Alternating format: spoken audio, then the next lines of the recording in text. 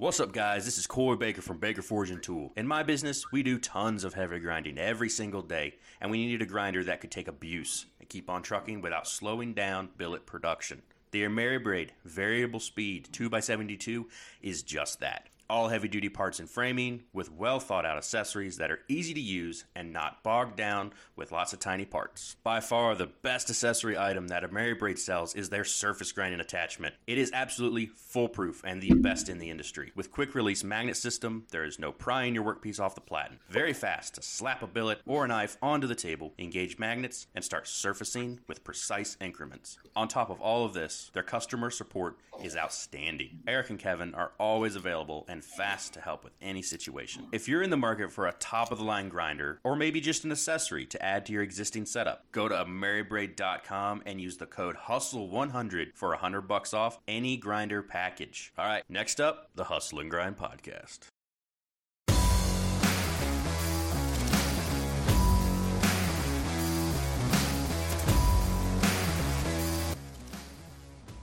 What's going on, everybody? We're back again. You got me and Noah, just as usual. And this week, we've got the man who's died in every film, Onur Caglar. How's it going, buddy? Thanks for having me on here. I've been super excited about this episode because your YouTube page is basically like every 8-year-old boy's dream.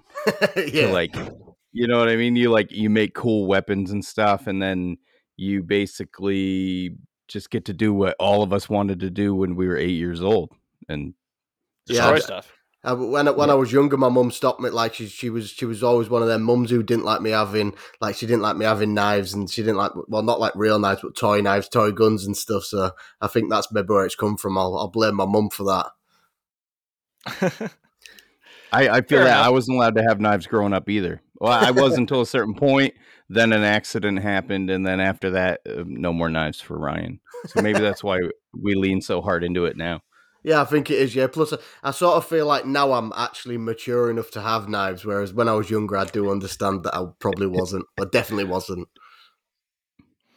Yeah, I think when I was like 10 or 12, I made a slingshot and I shot a bamboo skewer through my hand. So that was about the time when my parents realized that maybe I shouldn't be allowed to have some dangerous objects. Just with a bamboo skewer through your hand. Yeah, I'm thinking. Well, I made an arrow out of it. Like I put like feathers, it's like fletching on the back end of it and everything. And I just wasn't really thinking about how far back I was pulling it, and it went past the Y shape of the slingshot, and it just went shunk right through my hand, and that was a fun day. Yeah, I was gonna make for a video. Have you seen that? It's like a slingshot, but you get the darts for them, don't you?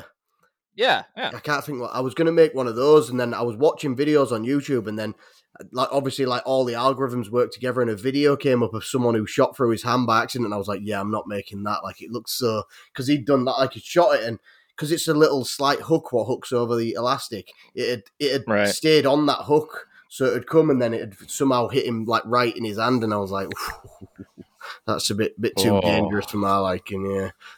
Oh no, come on, you could do it better though. Come on.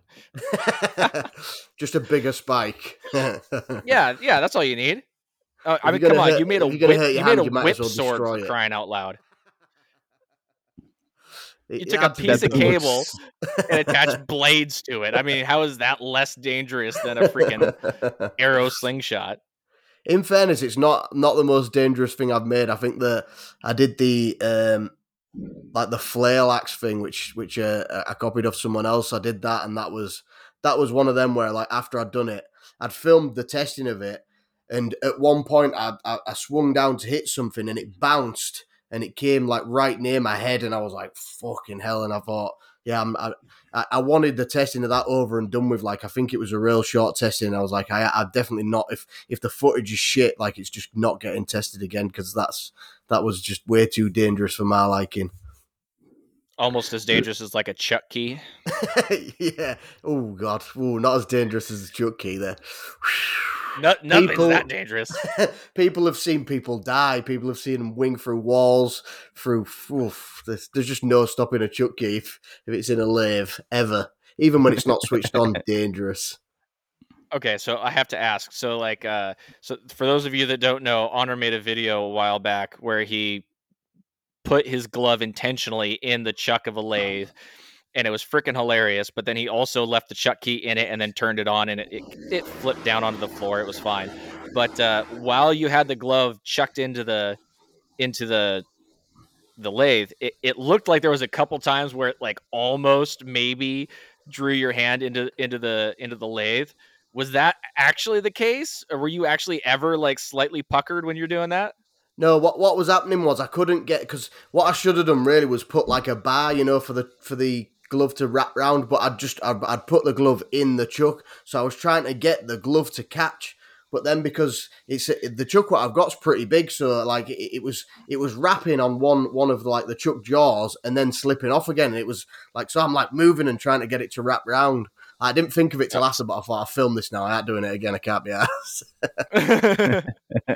But yeah, like when you watch it back, because I'm doing that with my hand, it looks like I'm sort of like scared, but I'm like concentrating, like with my tongue out or something. You're like. just you're trying to get it to catch, which is the opposite of what most people would think. Okay, all right.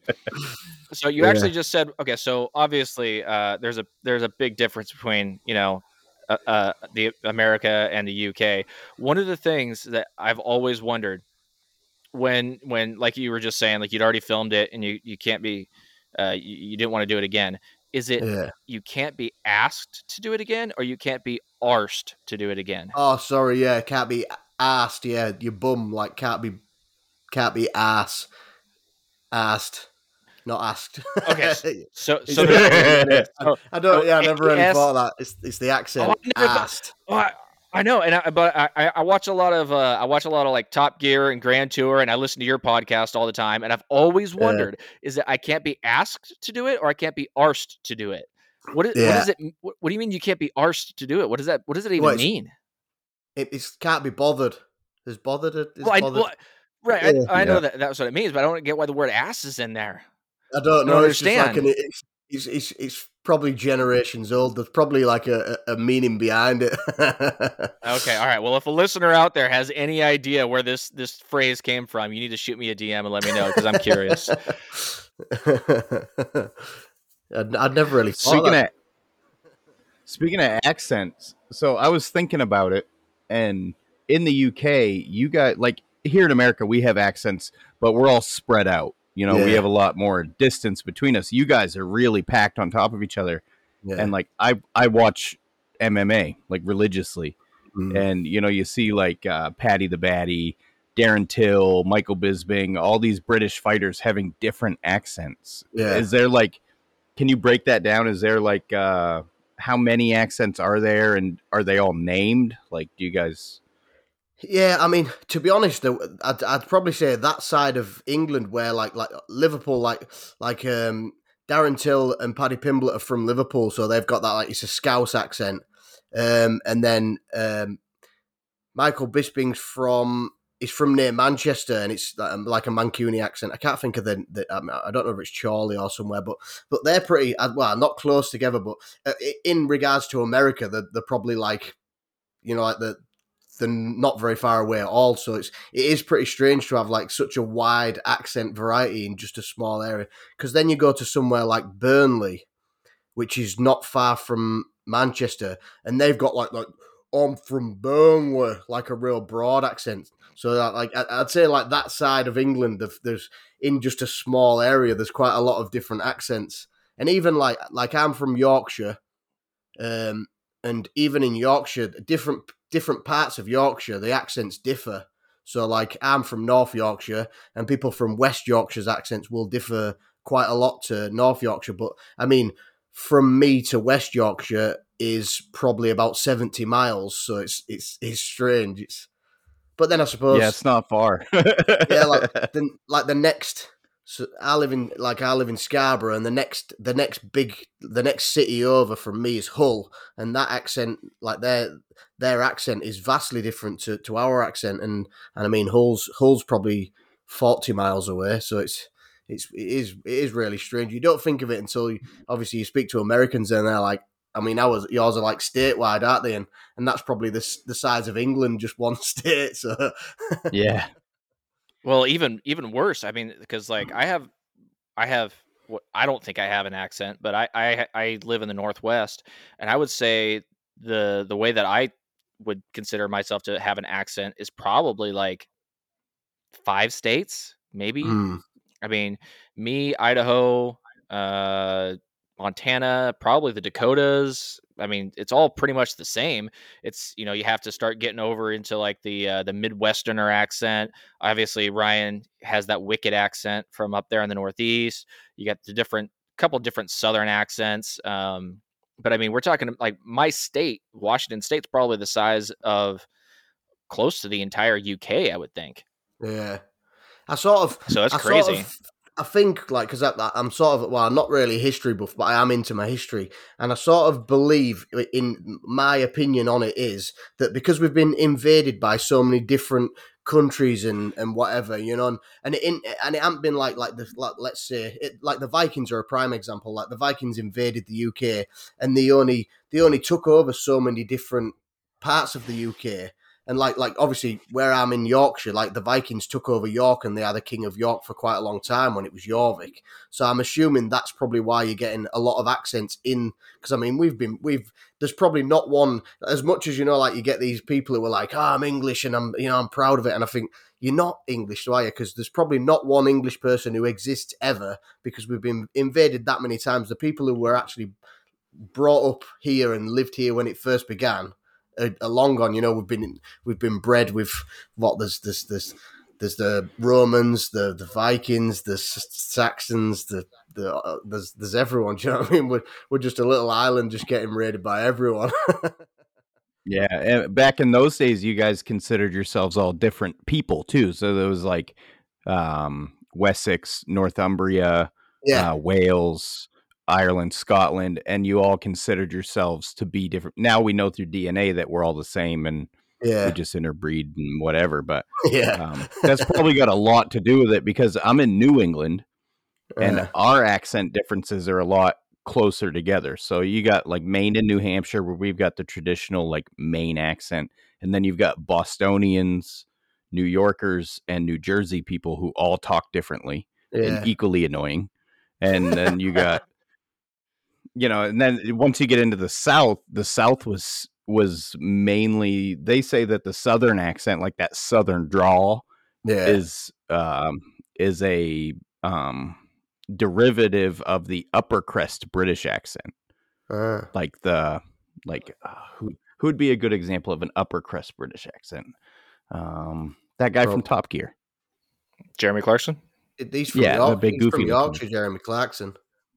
Believe it or is he? not. Yeah. Yeah. So your accent.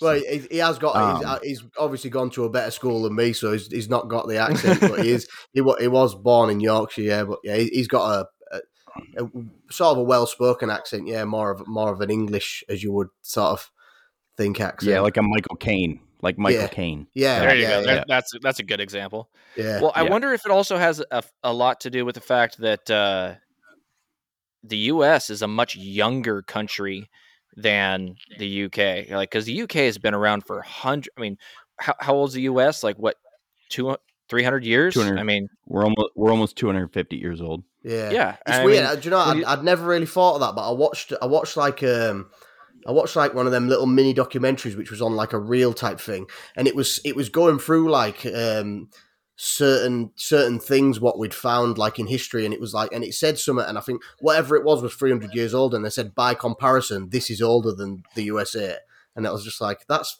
crazy when you put it into perspective. But obviously it isn't. But as far back as we could trace back, like it's the sort of the history and stuff, like traceable history is. But yeah, oh yeah. it's Well, and I mean, crazy. you go over to Europe. I've never been to Europe, but I have family members who have, and I mean, they're going and they're seeing buildings that have been there for hundreds and hundreds and hundreds of years. Some of them Yeah, thousands, because I have family members that have gone to Rome and stuff. And it's like in Italy and in France, you've got these buildings that have just been there. I mean, multiple times over as long as the United States has existed, and that's just freaking crazy. So I wonder if that has a lot to do with it as well, because it just hasn't had enough time in the U.S. to dissect as far as some of those other places have. yeah, it could do, Speak couldn't it? Yeah, Speaking of that, Noah. So all the buildings over there are very old, like Noah just said. Do you ever like walk into a place and you're like, fuck, this place is haunted? This is some shit that went down in Um, here. to be honest, I'm not really a believer in anything like I visit like that. In fact, the house that we've just bought, like we bought a new a house a couple of months ago, and this was built in the 1850s, and like I don't feel like I don't think. I mean, people definitely died in it because the woman, the people who we bought off, their parents died here, and it's. Yeah, I've never really. In fact, the last house we bought, someone died in that. We love buying houses off people who've died for some reason. But yeah, I mean, I went to Auschwitz in Poland as well, and loads of people said to me like, "Oh, you get a funny aura in that." And I went in there, and I went in the gas chamber where they all and like you go in the gas chamber with the guide, and they'll tell you, like, all right, when we go in, you've got to go in and leave with me. And I waited till everyone had gone. I stayed in there on my own for a bit because I thought, I just want to get a feel for this. And I looked and I thought, no, I'm just not really getting that vibe that everyone was saying, like, oh, it's a funny aura, it's a funny vibe, and I didn't get it anywhere. So it's maybe like my sort of skepticism, but. Yeah, my missus is different. She was like scared when we moved in this house. She was like, "What if there's a ghost?" And I was like, "Well, what are they going to do? Walk through us?" Like, well, I don't really know what a ghost is going to do. Yeah. And if there was anywhere in the world that you would feel that aura, it would be Auschwitz. Oh yeah, sure. definitely. Oh, no. That's why when people said it, that's why I wanted to witness it, because obviously when you're in a big group, you're not going to get that vibe. Well, I wouldn't definitely get a vibe when I'm in a big group because I'm just plodding along and I'm too interested in stuff. But yeah, so I thought, right, I'm going to stay in here on my own and look, and I was just like, no, I'm just not getting that. I'm not feeling any sort of. I mean, I think the only thing you feel is like just to sit in there and think and look and be like she was like 400 people fit in this room. I mean, we were in a group of 20 and it was full enough with 20 people in it. So, and she was like, yeah, 400 people were in this room at one point. And that's the only sort of feeling I got, like, Jesus, how the fuck did they fit 400 people in this room? Holy fuck. Yeah. Well, that's crazy. My ancestors are from Tamworth, England. Yeah. That's down... Not south, yeah, down. It's pretty much near Wales, sort of towards Wales direction. Oh, yeah. So I'm almost Welsh. You've probably got about maybe about 100 miles away from the Welsh border, but to me, it's okay. towards Wales direction. Yeah. In fact, it's probably. I've always wondered about England. that. I've looked into my ancestry quite a bit. Yeah, and half came from Tamworth and the other half from Ireland. And it's interesting. How does that work for you guys? Like, do you guys have your own version of Ancestry.com where you can go on and... Yeah, well, we've got... I think we've just got Ancestry.com, but there is lots of stuff like that, yeah, where you can trace stuff back. I mean, I've got like my mum's from Wakefield, which is West Yorkshire, and my dad's from Turkey, so not even from England. And then it's sort of like, I think like as well, as you look into the family slightly, it spreads right out. Like my stepsister, who's got the same mum, different dad, her granddad was half Scottish and half Irish, and then as you go further and further, like it spreads even further out, and it's not even that many generations back that it spreads so far out, and it's just, I mean, it's another case of that, like just the interbreeding and just spreading everywhere. Yeah. Huh. I've always wondered, how do Brits view Americans? How do you guys view us, being that we like broke away from you? I don't know. Like, I sort of like. I don't think we sort of. It's weird, isn't it? Because obviously we did have the big war, but I think, like, because so much other stuff has happened since then, it's sort of forgotten about. And I guarantee, if I went into the town now and asked people about it, people wouldn't even know. Like if you ask people about any of even some of the generals, or which everyone would really know about, they probably wouldn't know that they're not that. It's not something we're taught in school. Like you get taught stuff about World War I, World War II, but anything further back than that, it's sort of like just left in the dust. And I think that makes. Yeah, sorry. Go ahead. Sorry.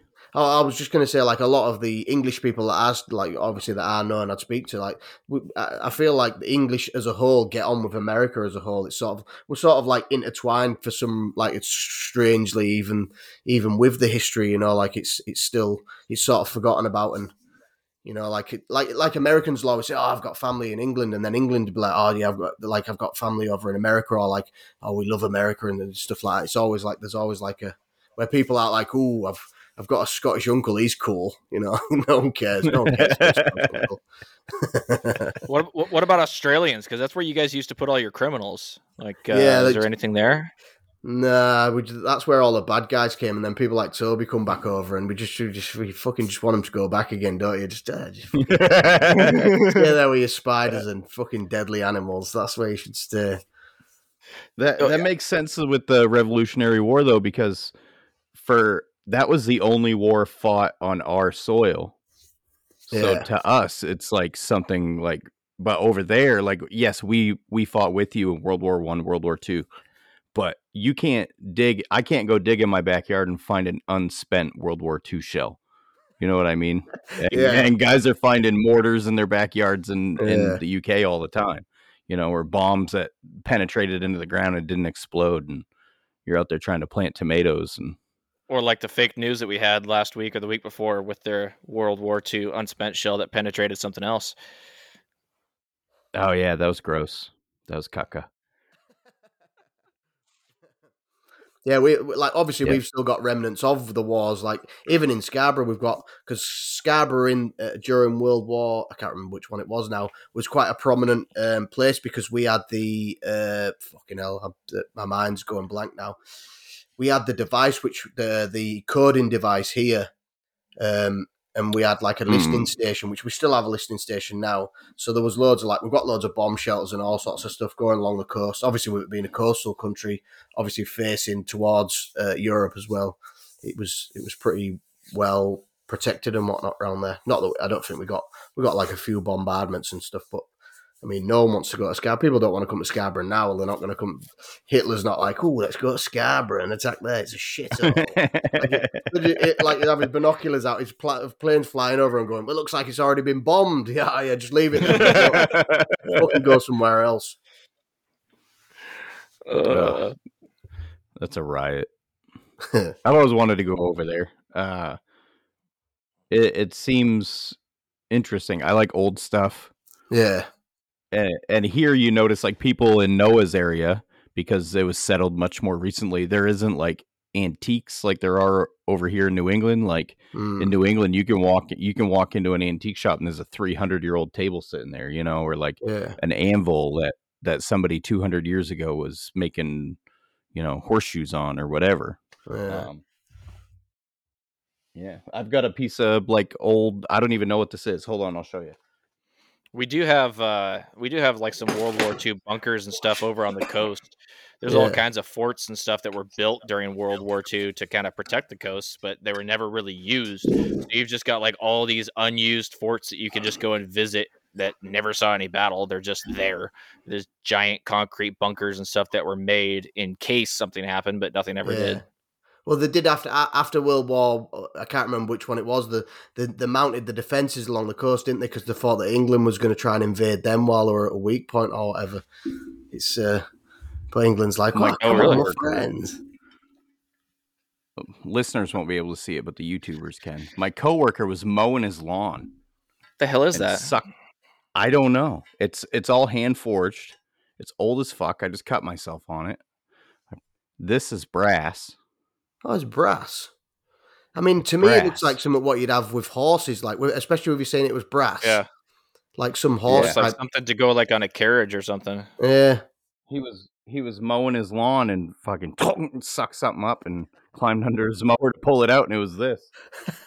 He's like, "You want that? It's got a piece of brass on it." I was like, "Sure." Why not? Brass, fucking right, yeah. I've got a piece of wrought iron that when we dug out my backyard, we found in the ground. It was probably 7 feet in the ground. Fucking hell. And just a big wrought iron square axle just out of nowhere. You can't beat finding wrought iron. I do like wrought iron. It's good stuff. Yeah, definitely. It is good Well, stuff. I live actually near the place because I was speaking to Chris Cash a bit ago, and he gets his raw. I am from a place in England, and it's actually just up the road from me. I think it's like one of the only places now where I've been to the yard. I need to go again actually and do like a little video like in the yard, and they've just got mounds and mounds of like anchors, old chain, and just axles and all sorts, and reheat it and turn it into like square bar and flat bar and all sorts of stuff, like so people can use it for fencing and whatever, like ironmongery stuff. It's a really cool place. If you're into that sort of stuff, like I took my missus and she was like, "It's fucking shit." So like, it's cool, mate. Just look at it. There's loads of metal. Look at that anchor. Look how big that chain is. I don't give a fuck, mate. It's just not That episode you did recently without Toby, where it's just you and your wife, that was a great fucking episode. I listened to the whole thing. I'm like, this is awesome. This is great. Yeah, you guys got it's a interesting chemistry. It's cool. It's cool to see. That's just how we speak to each other. I was going to say, despite the fact that she thought that we were involved with Ukraine or something, just that Ukraine was in the United States or something like that. Yeah, she's not the sharpest knife. She thought that Ukraine was in America. I was like, what the fuck, mate? How the fuck are Russia fighting Ukraine? The Russia are fighting along the border of Ukraine, which is in America, which, like, it makes no sense. Like, even if you watched a snippet of the news and saw it, you'd be like, that makes no sense. If Ukraine's in America, it can't be in America. But nah, she thought it was in America. And not to brag us up or anything, but if somebody invaded us, it'd probably be over by now. I mean, same with us though. Like, I mean, everyone in England would just be like screaming, like running, like they're saying bad words to me. And that'd be it. Invaded again. Are you guys invaded with that hypersensitivity over there, or is that like a strictly U.S. thing? Is that something that invaded you guys too? If I've heard of it yet, is it? You might have to. I'm offended. You can't say this. I'm offended.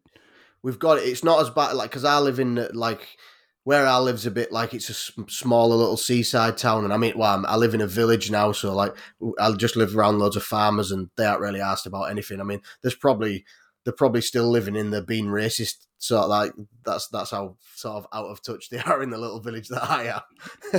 But yeah, we do have. So that's why you haven't been arrested yet for words. Yeah, I can do what I want around here. It's safe. You can just say what you want. It's pretty cool. But yeah, I was wondering how you got away with swinging around a whip sword in your backyard, smashing things.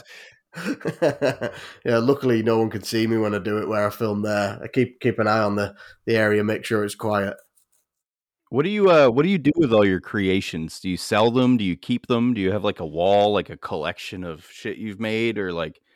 I put most of them on my website. To be honest, like for ages, like when I started, I didn't used to sell them. I just had a massive box just of pure shit, and then I built my website because obviously I was making knives and selling knives, and I had the YouTube was just sort of a separate running entity, and then I just thought, well, like fucking why not? I'll just start selling that as well. So I started selling it. The only problem I found is, if I was actually going to build something for a video, I probably wouldn't finish it as well as I do because it's just for a video. But so I go to like that extra step, because it's the same as doing your knives, isn't it? You if you just did a picture of your knife, and you could make a knife look good, which wasn't really that finished, but you've got to send it to a customer so that they're going to go, oh, that doesn't look like the picture. So then with the stuff that I do for video now, I have to make sure it's properly finished, which I suppose isn't a bad thing. It's just it takes me a lot longer to do. Yeah. Have you ever run into any like legality issues with any of the things you make? Because I know you guys have some pretty strict laws over there as far as like only carrying knives, stuff like that. Yeah, the laws are pretty. We do have some strange laws, and it's surrounding stuff like knuckle dusters or like like if you have like the Wolverine claws that I made, I had to destroy those. You get away with it because I'm filming it for a video. And I'm not going to sell it, but I wouldn't be allowed to sell it. You're not even allowed to, it's against the law to make them. It's against the law to make, sell, or give away, or whatever the laws say. It's against the law to just have it. So if I make anything which is illegal, I have to throw it away. Which generally that's why a lot of the videos what I have done, like I made the knuckle duster from the wrenches. It was a real sort of not very brilliant quality thing because it was like, well, yeah, I've got to destroy it. Like samurai swords are one as well. Like I can't think of the exact dimensions, but I made the what's it called now the sword from the Book of Boba Fett, the Gamoran short sword, and I had to shorten the size of it because of the curvature in it. You're not allowed a sword over a certain length of a certain curvature to it, which makes it illegal. But if you shorten it and it's under a certain size, it's perfectly legal. It's fucking stupid. Like it's my god. Yeah, basically all the laws are is like so someone gets attacked with a samurai sword, the government goes, right, let's ban them, because attacking someone as it isn't already illegal, so let's ban it, and that'll definitely stop them because criminals, they don't commit crimes, do they? They'll see something's illegal, they'll stop. And they do it to make it look like like they're acting, like, well, we've banned guns, so no one will get shot. Well, people are still getting shot, but you've banned guns. So, no, it's just the bad guys. Oh, you mean the bad guys which would have shot people anyway because killing people's illegal? No. It's like it's out of touch in it, like it only punishes the good people who want a samurai sword and now can't. They were never going to stab anyone with it. They just wanted it on the wall or to play with, and now they can't because it's against the law. We have some strange laws here. We're constantly fighting to keep our guns and whatnot, and like it's weird because knuckle dusters or brass knuckles are still illegal here. They're illegal here. I can carry a handgun without a license, which I love. Thank you, government. Freedom. But what's the if they get close enough where I can't pull my gun, how come I can't just hit them with some brass knuckles? What's the fucking That's difference? what I mean. Like the laws make no fucking sense, and it is just people who are out of touch with reality. Like they've sat in the high chairs with all the slaves working for them, doing everything they want. They don't even cook their own food. Like they're so rich that it doesn't fucking matter. They do whatever they want, and they don't have a fucking clue. They're just like, let's ban that. Yeah, that'll stop that, but it won't stop it. Like I always picture like a fat fucking loser just sitting around trying to figure out how he can restrict all the cool kids' rights. Just like stroking his dick. He's like, no samurai swords, no blades over 4 inches. There's something about those people that just infuriate me. I'm like, why you got to take it away from everyone else? Yeah. Leave me alone. It's weird because, like, in the UK as well, anything classed as a zombie knife is illegal. So, like, their definition of a zombie knife You're joking. Yeah, like, so if I made a knife and I said zombie knife, then that would make it illegal. It's fucking stupid as fuck. But then they have some rules where, like, if it's a knife with an edge and a serrated edge, it's illegal. And with the color green, because there was a company doing zombie knives with green wrapped paracord handles. And then any zombie, so like any biohazard symbol on it makes it illegal. Yeah, it's like fucking what?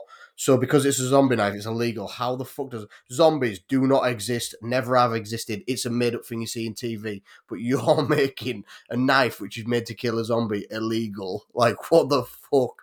Like who the fuck writes these laws? Yeah, you can't have an arrow that will penetrate a dragon because maybe someday there'll be a dragon. I'm going to go make a knife with a green handle just because of that. Well, that's another thing what I find strange. So, like obviously zombie knives are illegal. There's stuff like a cane sword is illegal because it's a hidden knife. But then you can have a crossbow easy. You can have a bow and arrow easy. But then we have so air rifles. You have a restriction on them where I think it's 14 foot-pound. 12. You're not allowed over 12 foot-pound. You have to have a firearms license to have over 12 foot-pound for an air rifle. So, but I'm just like, so you can buy a bow and arrow, which is way over 12 foot-pound.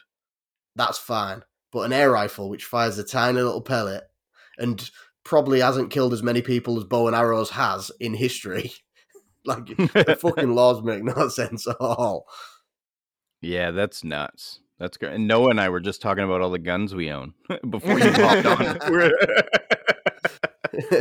We can't even own BB guns. Like they've all got to be painted like bright colours now. The the BB guns, unless you do the airsofting, they can have the normal colors, obviously, because they're like pretending to do whatever they do. But yeah, the ones what like if I went to a shop and bought one, it'd have to be like a bright blue or a green or a yellow or whatever. You can't have like you couldn't have a black one because of. Do you think there's ever any hope for you guys to like reverse the silliness?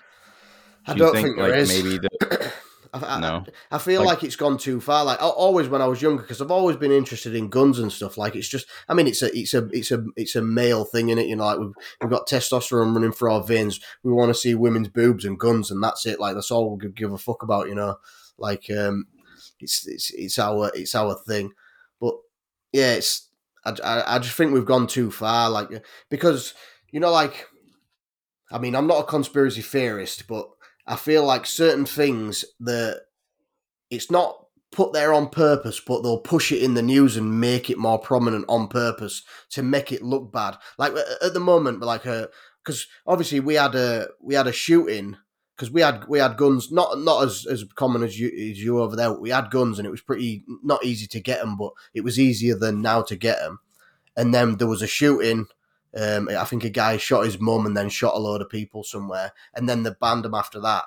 And then it's sort of going that way with knives. Like they made that story really crazy, you know, like it was just everywhere. And they're doing it with knives now, so you're getting like stabbings everywhere, like all over UK, which is it's not as much as like I did research and I can't think what year it was. I think it was 2021.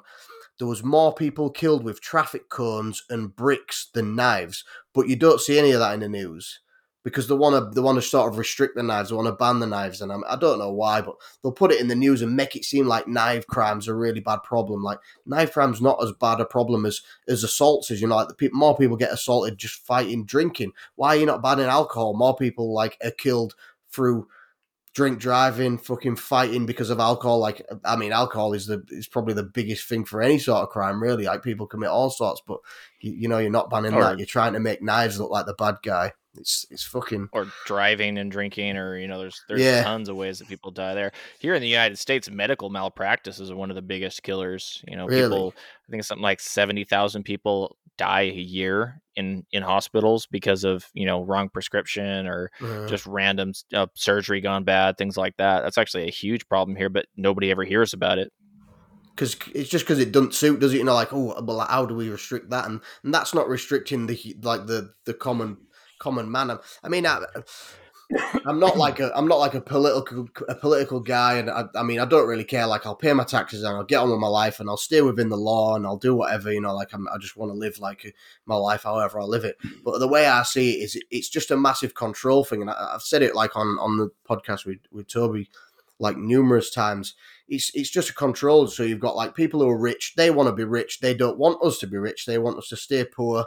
And years ago, like, which is another reason why I like studying history. Years ago, like, people were really religious, so they could use the Bible to control people. You know, like in the let's say even like Viking times, church days. Yeah, like and like the Crusades and stuff like that. They control people with the Bible. You know, so like you've got control. You know, oh, if you do this, you're gonna die and you'll go to hell.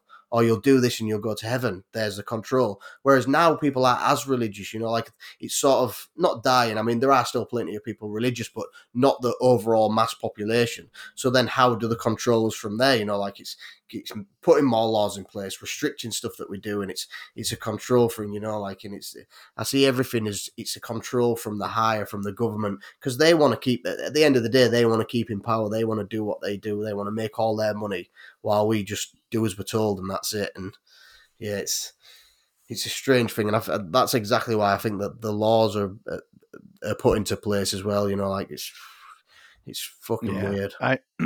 I can't remember who said it. Somebody said it to me one time that made perfect sense.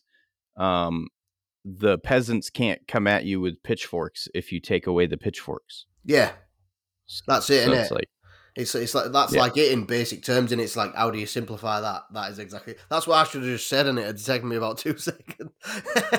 Yeah, they don't necessarily have to ban anything. They just have to ban your ability to buy it.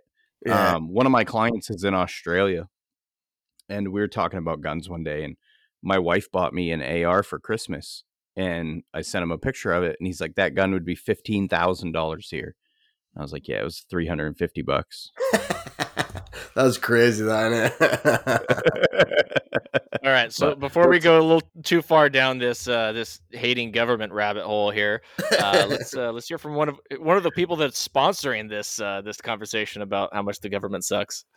yes, he's also in a country where they're trying to pass tyrannical laws. Maritime Knife Supply up in Canada. Hustle and Grind is sponsored by Maritime Knife Supply. Whether you're looking for steel, abrasives, handle material, forges, epoxy, or anything for making in general, Maritime Knife Supply has you covered. And in the US or Canada, they ship faster than the great Cobra chicken goosesses that their country is known for.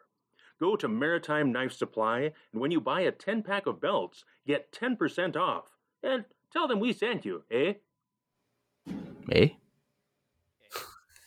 But let's switch gears here for a second.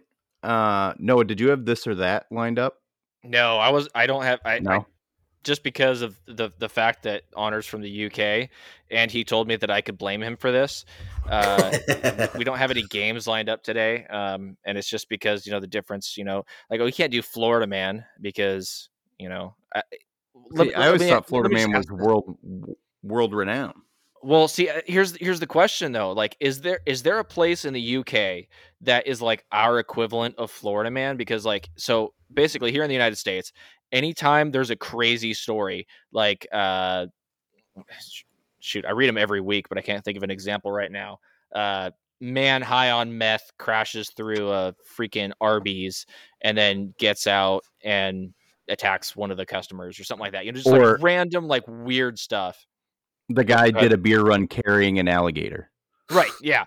He like runs through a mini mart carrying a live alligator to do a beer run. Is there a place in the UK that is like your guys' equivalent of Florida? To be honest, it's probably I don't know, because like stories like that for some reason, like I mean, our news is probably more political than anything else. They don't really publish many stories like that. Like our stories are real shit. Something like fucking Margaret went on holiday and they said no, she couldn't have free meals. She was all inclusive. She is shocked and saddened. Like that's the fucking shit. Bullshit. Like you look at it and go, why is that even news? Like no one gives a fuck about Margaret's food. Like she should just stop back on. Fuck Margaret. Yeah, fuck her. She probably could use to miss a meal. Yeah, just a picture. Oh, in fact, there was one where it was a woman and she was fucking absolutely massive, and it was like she was doing like she was going on about her benefits where she don't get paid enough off the government because she was like, oh, the government don't pay me enough. She was fucking massive, like really fat. The government doesn't pay me enough. some months I can't afford to eat, and like all the comments were like, yeah, she's full of shit. Like, how the fuck do you get that fat if you can't afford to eat some months? Like, you could live off that fat and not eat for fucking years. Ah, yeah. Yeah. One second, I'll put my light on because it's dark. I've only just realised. Okay, Noah just wants to. You just want to see his robe, dude. It's a royal looking robe, I gotta say, man. Like that's pretty. Is that a Deadpool robe? Yeah, it is. Yeah, this is my missus got me it for Christmas, and then this is actually my missus though, because she wore mine. And she's like, it's fucking comfy as fuck. So then she bought herself one, but then hers is like shorter, so it's fucking boiling in here as well. I'll end up naked at the end of this. You used to fight MMA, didn't you? Yeah, a long time ago. Well, I'd say a long time ago. Probably, I think the last time I fought was before lockdown, 3 years ago or whatever it was. Yeah. That's not too long ago. As a fan, so I've made knives for a bunch of UFC fighters and stuff, and because I'm a fan, but I'm a fat fuck, so it's like I wouldn't last 15 seconds. Like I have no cardio. I'd have to knock them out in the first 10 seconds, or I'd be screwed. So like as a fan, I love to watch it and send knives to these people and shit like that. As somebody who's actually been in the cage, what the fuck does that feel like, man? Just like it's weird. Like I have like a weird sort of. It's So like all through training and stuff, I don't really get like nervous or anything like that. You know, like in the training camp before the fight. But then when I'm in the changing rooms before the fight, warming up and whatever, I sit there quiet. Like people always used to say to me, like, "You're always the fucking gobbiest guy in training, always chatting shit everywhere," and then they're like, "You fucking sat there quiet." And like my coach Danny, he's just like, "Yeah, that's what he does. Like that's his thing." And I'll just sit there and I'll be fucking nervous as fuck. And it's like I'm sitting there and my mind's just like, "Why are you doing this? This is fucking stupid. Like this is the worst. This is the worst thing you could do. Like I don't want to do this." Well, but you're gonna have to now because everyone's here. And then I get those nerves, even like, so I'll get to like, right, you're called up, you get your fucking hands wrapped and everything. I mean, I'm fucking shaking, I'm fucking nervous. And then as soon as my music starts and everyone's looking at me and I'm walking out, it's fucking gone. And my fucking nerves are all gone, you know, like I just don't give a fuck. And then once I get in that cage, I sort of feel, I'd never really had that where I'm in the cage and I'm nervous. I'm just in there and I'm just like, that's it now. Because I sort of see it as, before your music starts, you can go, you know, like you can go. So maybe it's my nerves going, just fucking go, just go. But once you stood there and everyone's looking at you, you can't go. You're fucking there and that's it. Like everyone's looking at you now. You're committed. You can't run off. So like they just all seem to just disappear. But yeah, even when I'm in the cage, it's sort of like, I suppose that's why you do all the training and stuff. Though you do all the training like with training a cage and stuff, and you do it for that time. And I used to enjoy it. I used to enjoy the training. I used to enjoy the fighting. I'm just fucking too old now. I'm too busy. Yeah, they say that's a young man's sport, you know. Definitely. You hear stories about like Michael Bisping, for example, who fought 9 times and won the championship with one eye. And Yeah. and I don't know how in the fuck you're going through all those doctors and fooling every one of them that you can see out of that eye. Fucking crazy, isn't it? I think it's yeah. like a once in a lifetime fluky thing that happened. Like I feel like you put 10 fighters from the UFC in that same predicament, and only Michael Bisping gets through that. And I sort of see it as like, because like all through his career, he's not really been the best at anything. Like he came up being a striker, you know, like he was a kickboxer before, he'd done loads of kickboxing. And he's never just been that guy like where you'd go, fucking Michael Bisping's real good at that. You know, like he's just like, oh, he's a brawler, you know, like he's an English guy. But what he does have is he have that mental toughness, and he has that ability to he wants it more than everyone else. I mean, like him versus Luke Rockhold is like a prime example. Like, yeah, he knocked Luke Rockhold out, but it was the fire inside him what made him want it. And then, sorry, not Luke. The fight where it was Rockhold. Yeah, I'm thinking of the Anderson Silva when he fought Anderson Silva. The fire in that one. It's the same for both. Like obviously there was a fire and he fucking took Rockhold out just pure like fire. But the one with Anderson Silva is the one where it shows more prominent because Anderson Silva put him down, but it was at the end of the round, wasn't it? And Anderson Silva, he's up there and he's fucking buzzing and he thinks it's over and like, no, it's not over. It was the end of the round, you know, like, and then Bisping comes out and fucking wins it, you know, like, and it's, most other people would just be fucking squashed at that, you know, like, you know, like I'm fucking rocked.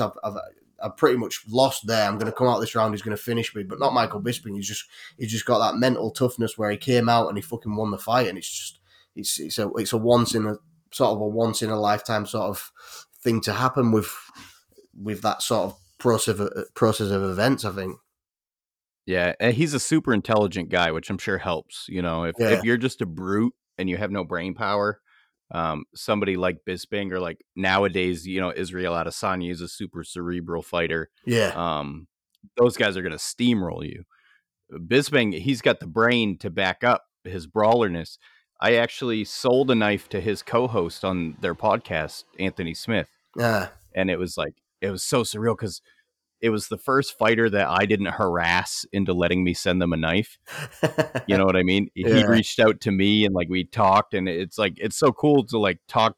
I'm a grown ass man. I'm almost 40 and I'm talking to these guys and I'm like idolizing them. And most of them are younger than me. And I'm like, you know, it's kind of weird at the same time, but Bisping is awesome. I'd love to meet him or even just make him something someday. Luke Rockhold got his fucking teeth knocked out last night. Yeah, I've seen that, yeah. I mean, I knew it was going to happen. He's always been a bit of a chinny fighter, and I thought, the guy with a bad chin going to a fight in bare knuckle boxing is probably not the best idea. No, against Mike Perry, who's like a legit Florida man. He's the epitome of Florida man. Yeah, he's He's batshit like crazy, isn't he? he's nuts. And Yeah. he there's a video of him online knocking out an old guy in a restaurant. It's like the guy got in his face, and I'm like, don't do. Oh no, you watch those videos as somebody who knows who Mike Perry Yeah. is. You're like, don't do that, dude. Do not do that. Yeah. He didn't know who he was. Everybody watching knew who he was. It was a bad scene, but Chad Mendez, that was a good. Did you watch the fights? I haven't watched them. No, I've not watched them yet. But yeah, I do want to sort of watch the Chad Mendez one. Chad Mendez is another one though. Like I do like Chad Mendez, and I liked him when he fought MMA, and I liked him when he was in UFC. But he was always a wrestler. He was never like a striker. So then for him to come out and the only thing is what I don't like with Chad Mendez is he crumbles. I mean, it's all right me sitting here. I mean, Chad Mendez, if he ever listens to this, he's gonna try and want to punch me in the face. You can feel free. I'm not slagging you off. You know, like you beat me in a fight, but he crumbles under the pressure like he did with when he fought Conor McGregor. You know, like he could have beat Conor McGregor easy, but as soon as you got that one tap on him, he sort of crumbled. So I saw him like going into the BKB thing. I mean, it does look good. Like I watched him hitting pads and stuff, and he's sharp as fuck. But I just don't think he's got that mental fortitude for it. But I only think it's because he's from a wrestling background. You know, he's done all that wrestling that he's got it in that. You know, like if I was just a pure wrestler for so long, I'd have loads of confidence in that, and I wouldn't really have that much confidence in the striking side of things. I'd be a bit, ooh, fucking hell, you know, a bit like tentative, especially if you're going into a pure striking martial art as well. They're totally different too. I mean, like the mental toughness required for wrestling is all physical grind. You're not getting smashed in the face at the same time. Yeah. You know what I mean? You know, you're trying to manipulate another person who's equally as strong as you in the same size. Whereas striking, you're getting punched in the face, kicked in the legs at the same exact time. It's a totally different animal. Yeah. He retired after his fight last night, but he looked fucking good. Oh, did he look good? Oh my God. Yeah, right. and I've talked to him. I made him a knife, and he's a super cool. He's just a bro, just like us. Yeah, he's just a short, stacked bro who punches people. He's like the same height as me, that's why I like him, because he's like the same height as me. Oh, really? Yeah, more people that height. Yeah. Some of the best fighters in the world are that size. I mean, Mighty Mouse is even smaller than Mendez, and he's a freak. Yeah, he's I outweigh Mighty Mouse by 130 pounds, and I'm probably a foot taller than him, and he would literally fucking murder me. Yeah, it's crazy, isn't it? It's crazy because, like I trained at Tiger Muay Thai. I've trained there twice, and I've trained with a lot of the guys who are in the UFC. And some of them, you know, like you go there and you're just like fucking. Who was it? Like fucking Israel Adesanya was there when I trained there with Kai Kara France, who beat another badass. Yeah, and he's like a scary fucking dude. Kai Kara France is a strange one because you look at him and he's not shredded, like he's not big, he's not jacked, and we didn't wrestle, but like a sort of wrestle grappling, so like wrestling to the grappling on the floor, sort of like MMA but without any punches. And I did that with him, and he's like fucking strong as fuck. So I'm fucking trying to get the cunt down, and he's not fucking going down. And then eventually we end up on the fucking floor, and then I'm like trying for a submission, and I just can't manipulate him whatsoever. Like he's fucking weird, and he's just real fucking flat, like fucking fast, like a little whippet, like he's just fucking out, gone, fucking moving. I'm just a lazy bastard, and I just fucking slowed the fuck down. Just stay still. Fucking, I'm like a slow grinder. Like I'll go real slow, like to try not to get out of breath. So he's like the epitome of someone I wouldn't like to fight. Especially like he's got like power in his hands as well, because I've seen him hitting pads, and it sounds like a fucking earthquake. Like, who the fuck? He knocked somebody out like his last fight or the fight before. No, he lost his last fight. Yeah, he lost. He knocked somebody out recently. He knocked out, and it was fucking hell. Was it Marlon Moraes? I can't remember, but all those Australians, man, those the guys from Australia and New Zealand are fucking just psychos, dude. Just on a different level. We actually had Jessica Rose Clark on the show last year, Oh, really? and and she's super cool. And the Aussies, man, they're just a different breed. Yeah, they're real cool to like hang out with as well. Like when we were over there, like we spent a lot of time with a lot of them. I mean, fucking hell, I can't think of the other guy now. The one who's at the champion. Yeah, I can't think of his name. Volkanovski. Volkanovski. Like he was there with them as well. Like all that. I can't think their fight team. They were all there, but they're all real sound guys. You know, like you'd think, you know, like if you went up to a celebrity of their status who was just a normal celebrity, in fact, let's just say an influencer who takes pictures for a living and that's all they do, takes pictures with the fucking half the fucking tit out or whatever, they wouldn't speak to you. Like they wouldn't want anything to do with you, you know, like they'd look down the nose at you, but then you hang around with them and they're just fine. They're just normal guys. And that's what I mean, obviously I wouldn't expect them to be any different, but it makes them more respectable and more, you know, like you can just go train, because you will get like, I mean, I was never one, like it didn't really sort of bother me because, I mean, I've met a lot of them through training anyway, but you do get some people who go there who are art fighters or whatever, and then they meet them and they're a bit like, oh, they don't know how to act with them, you know, they're sort of like, or they'll train with them and they're a bit like, sort of scared, you know, but it is pretty nice, like just that they're just fucking normal guys and they don't let it get into the head in it. That's what I'm thinking of. It don't go to the head that they're fucking massively famous. Well, it's easy for you because you're a rich and famous YouTuber, as I've heard many times. Do not listen to Toby and his fucking shit. What's your YouTube following up to now? It's, if you don't mind me asking, 600 and what's it on now? I fucking need to. 680,000. I've been at like a sort of a stalemate for quite a while, but I've been doing I signed with a company who were doing my Facebook. So like they take my video off YouTube, do it on Facebook, and they promised me all these amazing things, you know, like we'll do this for a year and you'll get all this money and all this and all this. And then after a year, they just fucking fucked me clean off. So it was like fucking nice one. And I went up to doing one video every week. And because I literally had a week to do a video, it was like fucking stacking me out, and I was just churning out so many of the same thing over and over and over again, and yeah. What are you doing, Noah? Noah's hitting buttons. I was trying to hit the mute button because I had to burp. I was like looking, and then I saw it like bouncing. I was like, "What the fuck's going on there?" Ignore me. So I did kind of want to ask though. So okay, so we're talking about like MMA and stuff. So you actually were in the army before that, right? Or I don't know what the proper term is over there in the UK. Is no, it's the Royal Army or no, it's just the army. Yeah, I think it's an overall term for pretty much anywhere, isn't it? Yeah, I was in the army. I was in the infantry, just a fucking dumbass bullet magnet. That was my job. Fucking bullet magnet. Bullet magnet. Okay, I think we call those grunts over here. So, so you were in the Middle East then? For how long were you in for? I did 7 years in the army, and then I did 2 tours of Afghanistan and 1 tour of Bosnia. But Bosnia was obviously it's not like a war zone when I went there.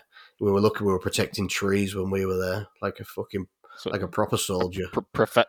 Professionals standing around, basically. Well, we did lots of driving and stuff because we had to like drive along all the main roads, making sure that the trucks which had trees on had the tags on, because if they didn't have tags on, they were stolen and we had to pull them over. It was fucking weird. It was like the weirdest job I've ever had in my life, like protecting stolen trees. Yeah, because like they'll people will just go on. It's illegal logging, so they'll go and take loads of logs and fucking sell them on and whatever. So they have to be passed by the government or whatever, and they get the tags. So all the ones which were taken legally, it'd have like these little yellow tags on them. It's just. Did you ever arrest somebody for taking illegal trees? No, not one person. No, not while we were there. Not one person. We did lots of ops and stuff, and I mean, the thing is with that country, which was the most dangerous thing, is that when they had the war, they dropped fucking numerous mines into the country, and they mark where the minefields were. So like you'd be driving in a route and you'd pull the map out and you'd be like, oh, this is a minefield that we're in now.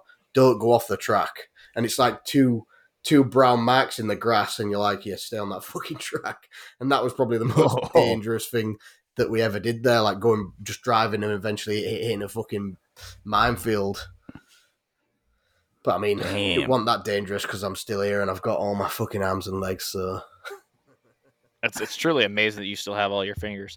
So were they like exotic trees? Like, are we talking like rare woods that people were trying to poach? Like just normal like trees, you know, or... like you'd get like anywhere. It's just trees for making logs for you know, like for fencing and for stuff like that. That's all it was. Nothing special or spectacular. Just fucking weird. Okay. Well, okay. So that went on a weird turn there. Okay. So, but my question is that I didn't expect you to be protecting trees, man. I'm sorry. That was weird. So when, like, let's say you were in Afghanistan and stuff like that. So was there any connection between like you being in the army and then going into fighting, or did that like affect the way that your mental load, or like just kind of like the mental aspect of like getting into fighting at all? Well, I actually started training and fighting while I was in the army, but I liked the camaraderie of it, which sort of tied me over from leaving the army as well. But I actually went to because I was always into MMA for years. I watched it as a kid. I remember my stepdad coming home one day and he had the VHS tapes of UFC 1 and 2, and I watched it there and I was fascinated. But then there was never anywhere you could do it.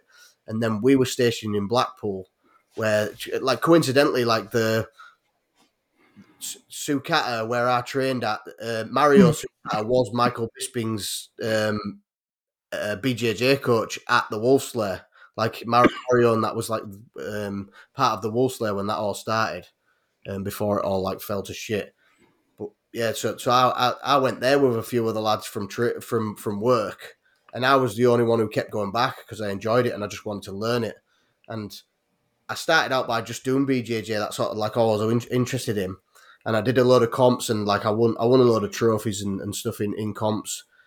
But then like it was weird because I was like, I was paying to enter the competitions, to travel for ages, paying all this money to go to a competition, to win it, to get like one of the things, like I went there, I fought 3 people. I mean, like a flying armbarred one guy, and I think I've semi-flying triangled another guy because I'm a fucking dwarf and he was real tall. And I was like buzzing with him, like I've done all this fucking magical stuff, and I got this little medal, and all it was like it was a generic as fuck medal, and they had their logo and they'd put sellotape over the top of it and cut it out of a piece of paper and stuck it on, and it wasn't even stuck flat. Like it was like such a frustrating turn of events. They'd stuck it in the middle, so it rather than it sitting flat, it had like curled round slightly, and I was just like, why the fuck am I paying for this? So then I just, like, I'd been to some gyms where I'd messed around like with MMA fighters, and I thought, well, I'm doing all right. And then that's when I started fighting MMA, because it sort of was, you know, like it was, I'd then get paid for it. I mean, it wasn't much to start off with, but then I'd get paid for it. So it helps, you know, like give me a reason to actually to do the competitions. Yeah, just like knives.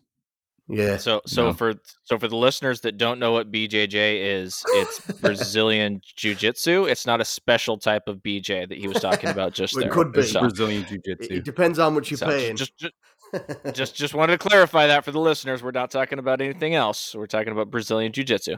So, which is growing very quickly in the UK. Tom Hardy, the actor, is like guy who played Bane. He's fucking people up in Brazilian Jiu-Jitsu tournaments. Yeah, he's been doing a lot of, like, he did the Royal Marines competition thing as well, didn't he? Like not that long ago, but yeah, he's loads of people who I know have trained with him, and that say he's like a real humble guy as well. Like he's not like they say that like he'll go there and he'll train, and people, like, it's the same I was saying before, when people train with the UFC guys, they'll be a bit ooh, and he'll go there and he'll go, look, like, I'm Tom Hardy, but I'm just fucking training. That's it. He's like I want to learn, I want to train and get something out of this. So don't be like thinking, oh, I'm grappling Tom Hardy, and he'll say that.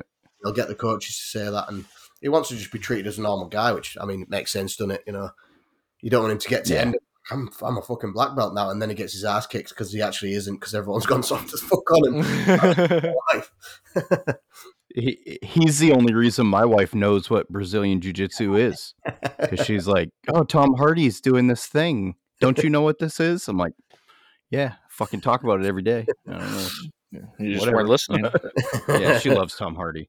She's got a big crush on Tom Hardy, Shia LaBeouf, and anybody with the last name Skarsgård. Weird, because I think them Skarsgårds. Skarsgård guys are strange looking. I don't know how people do say it about them, but I look at them and I'm like, they're weird. Like I can see it in Tom Hardy and I can see it in Shia LaBeouf, but the Skarsgård ones, I'm not. That's what I'm saying. I'm like, what the fuck? They're weird, aren't they? They've just got something weird about it. I look at them and I just think there's just something not right about you. I just don't know. It's the same thing with my wife and Ben Abbott. She's like, that's like the one knife maker that she knows of. Ben Abbott. I was because he was on Forged in Fire, yeah. and I was trying to. I was at first when I was telling her about Blade Show, I was trying to see if she wanted to go with me, and I was like, well, you might get to meet Ben Abbott, and she's like, okay, fine, I'll go.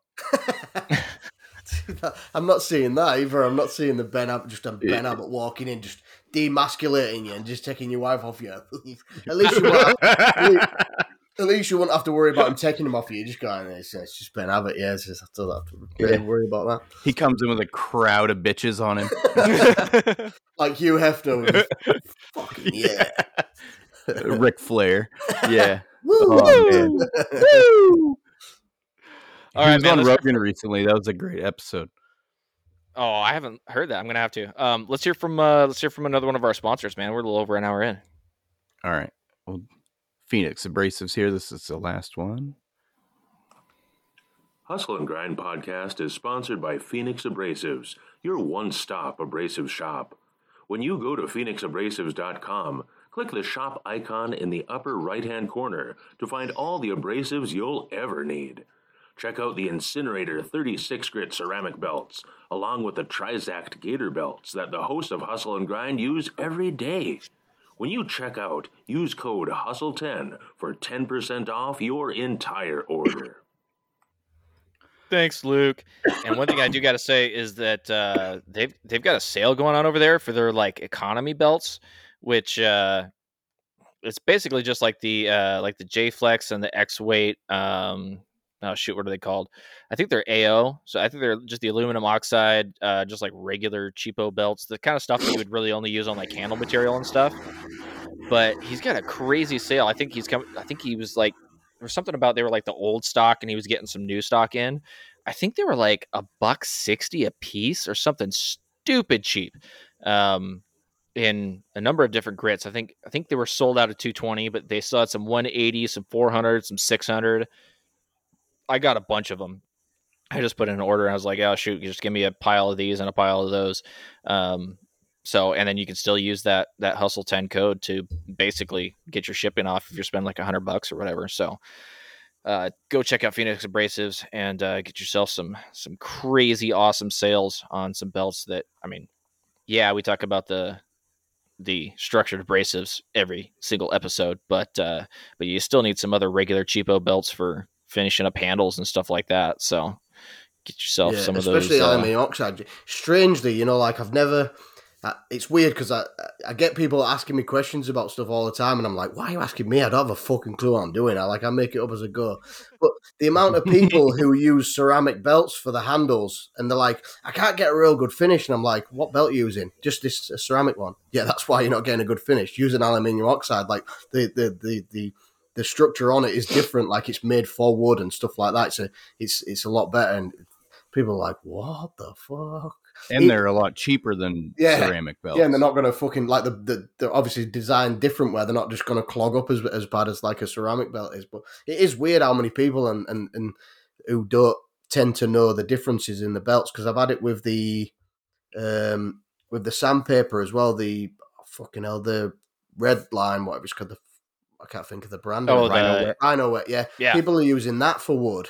And I'm like, don't use that for wood. Like, use an aluminium oxide for wood. Like, that's what it's fucking made for. That, like, the red line it's made for metal. Like, that's its purpose. And there was a guy who follows me, and he was sanding carbon fiber, and he was using the red line, and he couldn't get like a real smooth finish on it, and I think he'd gone up to like fucking 2,000 or whatever, and you could see the scratches like real bad. And I was like, just try the aluminium oxide, which is what I use. And I said, I only go up to 600, and then I used the wire walls, and I did that, and he was like, fucking hell, it's a massive difference. I was like, yeah, because that's what they're made for. Like the structure of the whatever grit on it is designed for that purpose. It's not as harsh as it would be. It doesn't need to scrape away hardened metal. Exactly. Yeah. Yep. Got to use the right abrasive for the right job. Otherwise, you're just wasting your time. Yeah. So backtracking back to hunks of knife making, we had mentioned doing a hunks of knife making calendar like a while back, and we regularly come up with these harebrained ideas on the show. 95% of them never come to fruition. Whatever. I got more messages on the hunks of knife making idea than any other idea we've had. Like tons of guys being like, I'll submit pictures. I'm like, whoa, pump the brakes. Hold on. Don't send any pictures to me. But there could be something there, Oh, I'm gonna do it. No, like I got enough. I got Sharky on board. I caught him in a live stream one time. He's gonna be on board. Yeah.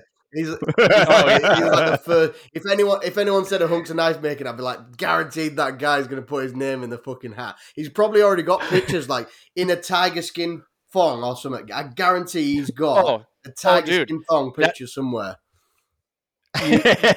You hit the nail right on the head, because I was asking him about this, and I was like, hey, would you be down for this? And he's like, as a matter of fact, I took pictures like that already a while ago for something I was going to do for myself. So I've already got the pictures ready to go. I'll just send them to you. That is exactly what he said. You just see his face. So, when he puts the things up and he's got his face, and you can see it in his face. Like he guarantees has pictures of himself in underwear. Just in case. He's probably got a picture of himself in underwear in his own wallet, just tucked away in case anyone asks. just in case he needed it, just for special occasion. Yeah, you never know. I'd rather have it and not need it. But so I've got a number of people that have already sent me this, and they're already on board. But I need we have to do this for a good cause. So we always have things that we promote on the show. Good causes that we're telling people, hey, go donate money to this, donate money to this. I feel like if we made a calendar, I feel like we got to do it next year. Because it's obviously I came on the show 2 months in with the last year. I didn't have enough time to do it, but I feel like this year, if we get everything lined up, we can have it set for a 2024 calendar, and we just got to get a good cause to donate all the sales of the calendars to. Honor, light bulb. Are you interested in that? Yeah, is this just a ploy to get naked pictures of me? Because all you have to do is ask. I'll send them. Your fucking chest has been sticking out the whole show. We'll just take screenshots. And oh God, no. There you go. Yeah. Speaking a good cause, I just had a light bulb. What if all the proceeds went to funding scholarships for classes with Master Smiths? That would be a good one. Yeah.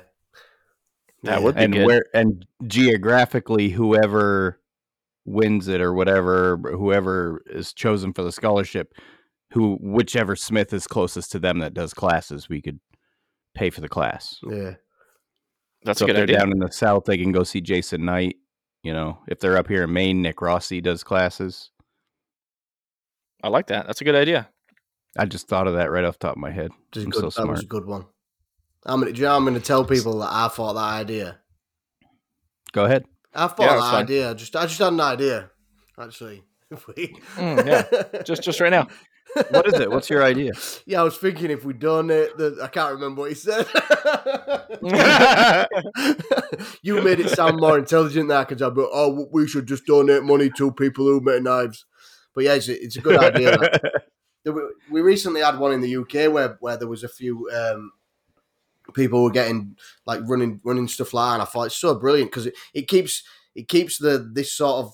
It's not a dying art anyway. I mean, it's a constantly growing art, but it would be good. I always speak to people just on my Instagram or on my Facebook, and they're saying, "Oh, I'd love to try this, but I ain't got," and it's always like, just fucking just go, just buy a shit grinder, just go buy something cheap and go do it. But it would be good because, I mean, there's probably countless people who probably are just naturally, even if it's not in the blood, like they just naturally have that skill to do something, knife making or whatever, and they might not have the resources to do it. So stuff like that's always like especially obviously because it's something that I do, and like yourselves you do. So it's good to put something back into that sort of circle in it, rather than like just some fucking random other thing. Like somebody who has natural talent, but maybe doesn't have the money to be able to, because them classes are fucking expensive. Yeah. I mean, they're like a couple $1,000 a piece, depending on who you go to, depending on what the class is, I'm sure it fluctuates, but like a lot of guys who have natural talent, but they're like, like myself, I can't justify paying that kind of money for a class yet. Yeah. Someday I'll get to that cusp where I'm like, I've taught myself everything I can learn. I need somebody smarter than me or more skilled than me to teach me the rest. Yeah. And the amount of information and knowledge and skill that you're going to get out of a class like that is invaluable.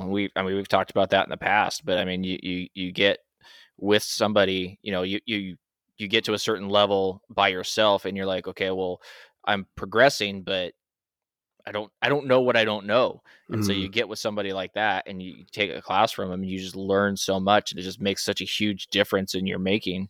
And to be able to help somebody out like that would be awesome. So I do really like that idea. Geez, maybe I'll ask Jason Knight. He's a handsome ass motherfucker. For a guy his age, he looks damn good. He looks better than I do. I mean, yeah. He's definitely, he's one of them guys. I think even when he's old as fuck, I mean, he's oldish now. He's like middle aged or whatever. I feel like even when he's old as fuck, he's still going to be like that. He's just going to look the same. Like, yeah, I'm going to take your wife off. Yeah, I don't give a fuck. Some guys just age like that. Yeah. So it's only April, so a little bit later in the year, I'll start reaching out to people and try and get this going, because I know there's multiple places you can go online and just get a calendar made. You just have to have high quality photos and stuff to put in there, and we'll do some graphics, men of knife making or something like that, and we'll see if we can get it made, and we'll set a figure goal, out how to do the pre-orders. Yeah, later in the year, a little early right now, but we got it set. We'll do it. We'll talk to people about it face to face at Blade Show. Hell yeah. You need it to like laminate it as well, so people can ejaculate on it and just wipe it off. Like yes, that's what we're talking about. Reusable in it. Like, I might choose Jason Knight today. Oh, fucking hell. Oh, and I can wipe it off. There you go. I can use that next week when I fancy another bit of Jason Knight again, or whoever your preference is. It's up to you. Or Ben Abbott in Noah's wife's case. Yeah. Yeah. Now I know why he's doing it. He wants a picture of Ben Abbott in his underwear for his missus. He's just like, "Hi Ben, could you send me a picture of you in your underwear? It's for a calendar that I've been talking about." Yeah, cheers. Calendar never appears. Yeah. Whatever month Ben Abbott's on, Noah starts having to buy AA batteries like once a week for some reason. Yeah, Ben Abbott's up again. I've just bought 4,000.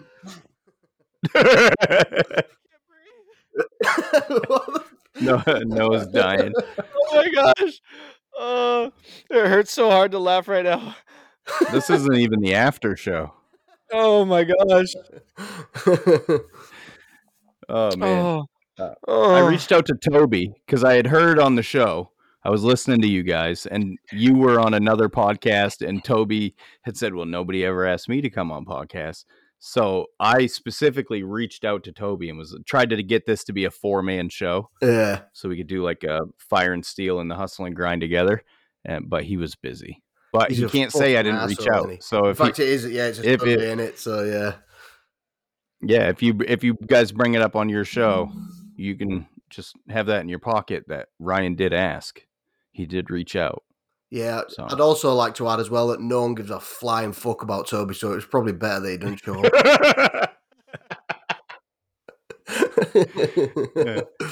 You guys have a great flow. It's awesome to listen to, like the flow of your show. It reminds me of the other podcast I do with my brother. Because like you can tell you guys are friends and you just bounce off each other. You know what I mean? It's just like a riffing for an hour. Yeah, I think it's Okay, like the right amount of equal. It's the same with you two, though. It's like the right amount in it. You know, like you haven't got two people trying to overpower each other. It works like in unison. Where sometimes you listen to a podcast and you know, like it feels like you're fucking out of breath because you're like, fucking Jesus, give me a fucking break. And you know, because they're both trying to be that guy, and it's, you know, like fucking. Yeah. Sometimes you just need that right proportion where yin and yang in it. Yeah, I think both guys have to be confident and humble. You see on, like I've heard on a lot of other podcasts, not even necessarily knife making podcasts, just podcasts in general. Yeah. You usually get one guy who in his mind is the leader of the podcast, where podcasts aren't supposed to be that way. You're not supposed to, unless it's a solo show, you're supposed to be a team. Well, unlike on mine, like I'm the leader, and that's why Toby does all work, because he's my bitch. And that definitely comes across. Yeah, that's noticeable. So I have to ask though, have you guys seriously never met in person? No, we haven't. No. That's We haven't either. hilarious. Well, yeah, but you and I are like what, like 1,200 miles away. Like you guys live within what? 3,400. Fucking hell. It scares me that you've looked this up. I could go. I moved from Maine to California, up and down to Toby's house about 17 times in that, because I think he's about 300 miles away. So it's not okay. really So that's farther than I thought. Okay, all right. I thought it was a might be little less closer than that, but I'm sure we worked out the other day. It's about 300 miles. It's about a 4-hour drive or something like that. But I mean, wouldn't that suck if you met in person and hated each other? Like, I mean, I hate this guy. I hate him enough as it is, just without seeing him. So I don't really want to drive all the way the fuck down there to meet someone I despise, to see him in the flesh and see his fucking Australian skin, which isn't even dark, like it's light for an Australian. So he's been in the fridge in Australia, moved to England, and he's got even whiter in England. And just look at him and be like, fucking you ass horrible man. Who the fuck moves to England from Australia? Stupid idea. You were put there for a reason. Stay the fuck there. That's your punishment. Oh my god. I agree on that point though. Who the fuck moves from Australia to England? Because Australia is beautiful. He's whinging about how England's cold it is. cold I'm like, and rain. you fucking moved here. You moved to England. You chose that. Like, no one goes, oh, I might move to England from somewhere warm. Not one person does that. Toby. You guys are the ones that decided to stay there. You're like, oh, we live on this cold, dark, rainy island. Oh, hey, look, we found this giant island that's like warm and has these nice beaches and stuff. Let's send the criminals there and stay here. Like, whose idea was that? I'd love to meet that guy and just be like, you dumb fuck. And maybe, unless he went there and he was like, fucking hell, the spiders are massive. Like, oh, they'll hate this. We'll put them there. Yeah, okay, well, that's fair. There's killer snakes. Baby. Giant sea crocodiles. Yeah, I think that must be the reason I met a girl at work the other day. She came in to buy some like farm equipment. Like we have these BCS machines or 2-wheel tractors. And she looked out of place. She was tan, very fit and in good shape. Not a whole lot of fit people in Maine. I hate to break it to you. And I said, where are you from? Just said she goes, U.S. She goes, I just moved here from Hawaii. And I stopped for like a minute. And I just stared at her. I'm like, why? What the fuck? What the fuck? We have 6 months of winter. Like, why would you ever come here from Hawaii? Yeah, the milk's cheaper. Who cares? What did she say? If I could, she said they wanted like seasons. I'm like, well, you got them. Fucking okay. See you soon. What does it matter if the seasons are shit? Yes, seasons are like the worst thing about like England and stuff like that. The seasons, like I want to go and live somewhere where the season is summer all the year round. Like that's a season, and the winter is a little bit colder but still sunny. And then like, oh, it's a bit cold. I might have to put a t-shirt on instead of just walking around with my top off. Then you're feeling it at least, aren't you? If there's any makers out there who want to swap mortgages and they live in Hawaii and they want to come to Maine and like, I'll just trade houses with you, bro. Fenced in backyard, shops all set up 10 feet from the house. Mortgage is cheap. Fucking A, let's do it. Hell yeah. It's funny. It's funny you said about seasons because so here in Central or Eastern Washington, we have the seasons are really strange lengths. So what season is it for you guys right now? In England Is it is spring? We're spring, yeah. Okay, yeah, so we're we in had mud spring season. we had spring last week, and it was like a week or so of like really mild temperatures, rain off and on, and now it's summer, and that I was not. I don't know why I wasn't expecting that because we usually get like 1 to 2 weeks of spring. Every so often we'll get like a month of spring, but yeah, it went straight from 30 degrees, snow, rain. We had a week of mild temperatures, and now it's above 80. Nice. I What like what warm. Yeah, I don't know warm. what that I is in love warm. Celsius. I do like warm. I used to not mind the cold because I used to think when you're cold you can at least warm up. But now, and sometimes when you're hot you can't cool down. But I'm used to the warm a bit more now. I'm an old bastard, so I definitely prefer the warm to the cold because like my body creaks and makes loads of weird fucking noises, and I get injured when I'm like if I'm cold and I walk a little bit too fast than just a slow pace, my knees will blow out, my fucking spine will explode, and I'm just like a cripple on the floor because I'm fucking nearly 40 years old, and it's like fucking it's it's probably older than middle age for me. Like it's fucking oh god, For I'm me, it's getting my How old are hands, you? dude. In the cold, my hands are just ugh. yeah. I'm So we're mechanics too, so it's like you're trying to like spin a bolt out with your fingers and they're frozen. You're like, ow, yeah, ow. like Like everything yeah, it's just hurts horrible. more. Yeah. Yeah. How old are you, Honor? I'm 38. I'm 39 in June though, so I'm clutching on for as long as possible. Me too. I'm 30. I'm 37. How old are you, Noah? 33, I think. I should know this. Yeah, you should have let me ask it. Yeah, I'm 33. There you go. Yeah. Yeah. So I just looked it up. It's 26 degrees here for you, Honor.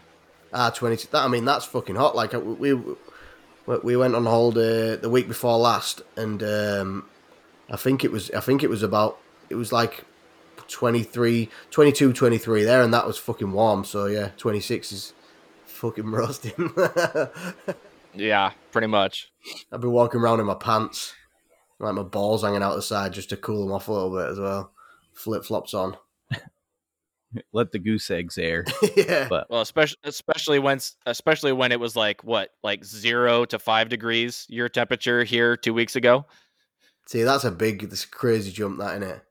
But I did Oh, yeah. mention, like I mentioned on the last podcast I did with Toby, that I'm sure it was Neil deGrasse Tyson was saying the reason why the seasons are all out of whack and everything's going crazy now is because as the years have gone on, the planets are not running in the same way they would, because we should, like obviously not they're running the same way, but the cycle is getting longer because of just time and whatnot. He said, so essentially we should have 2 more months on top of what we have now, which would put everything back in line, which makes sense because like in England we used to get a white Christmas, like like obviously December it'd be snowed over, whereas now it's like February that snowed over, like and like bit of March and stuff it tends to snow.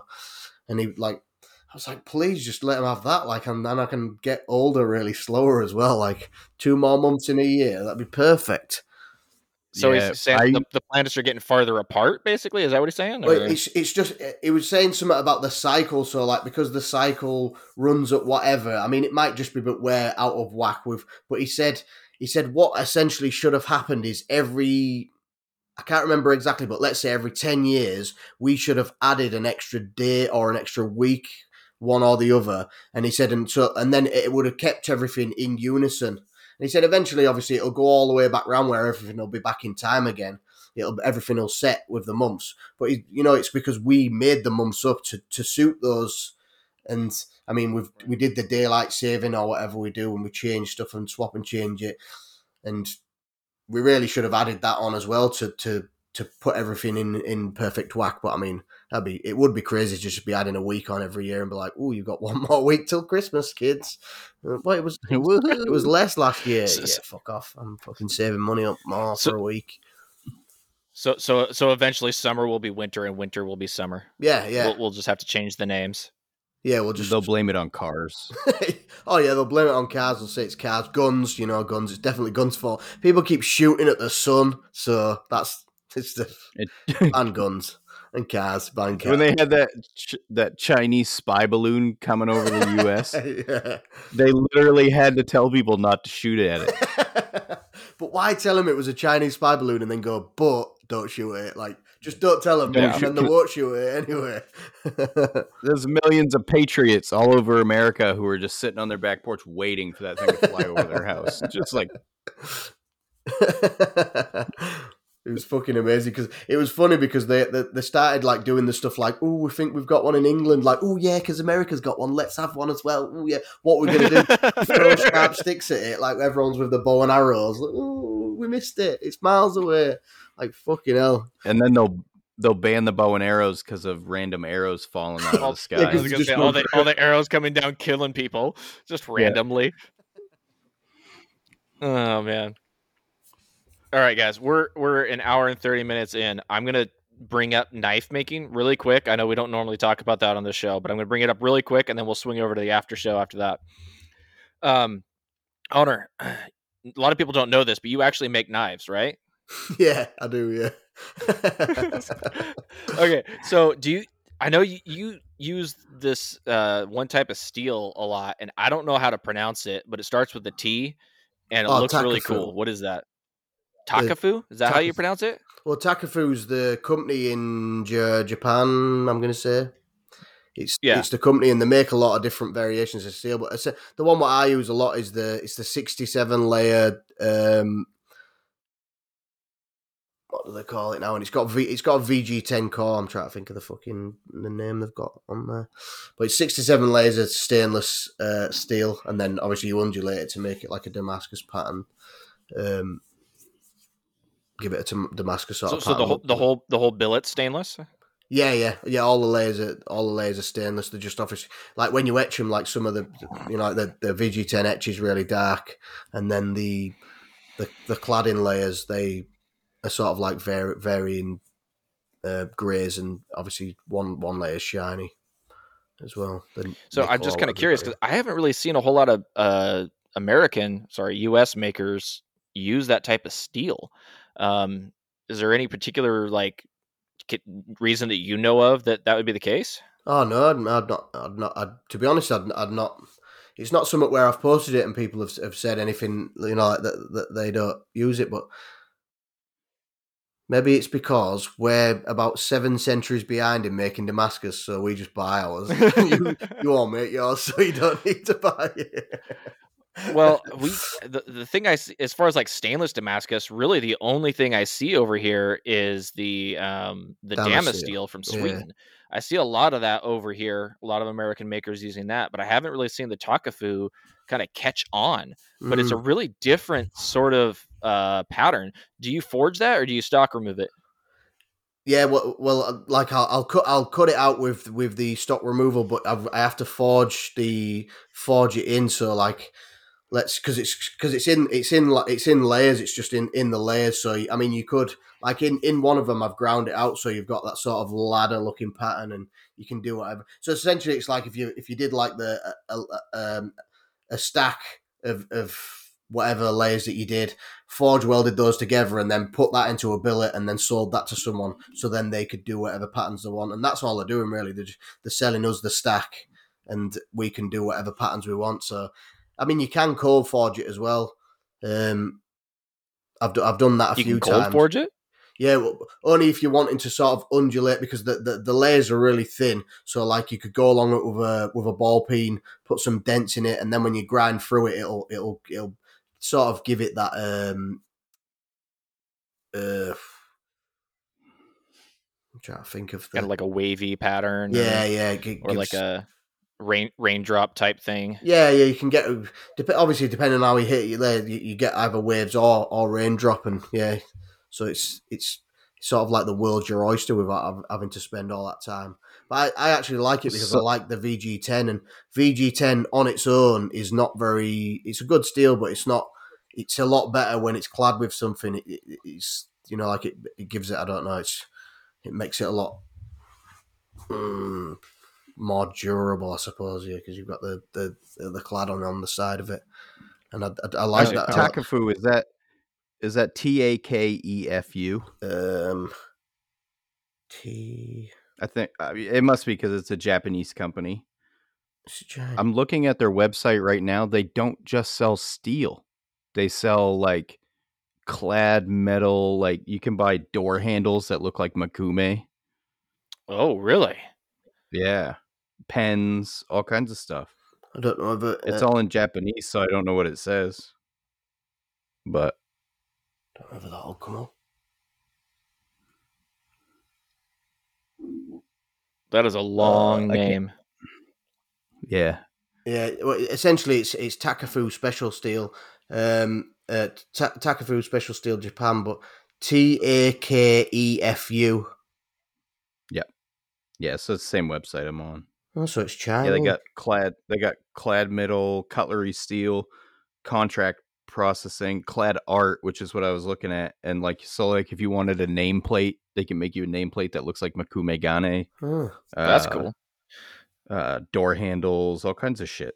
I suppose they've got to start somewhere, though, aren't they? Because they couldn't essentially just be a knife steel company, because it's especially in that sort of niche style of steel, like cheap fucking cutlery companies aren't buying that to make their knives and forks, are they? Yeah, it's kind of a smaller market, I would imagine. So where did you get started using their? Where did you get started using their steel? Like where did you like?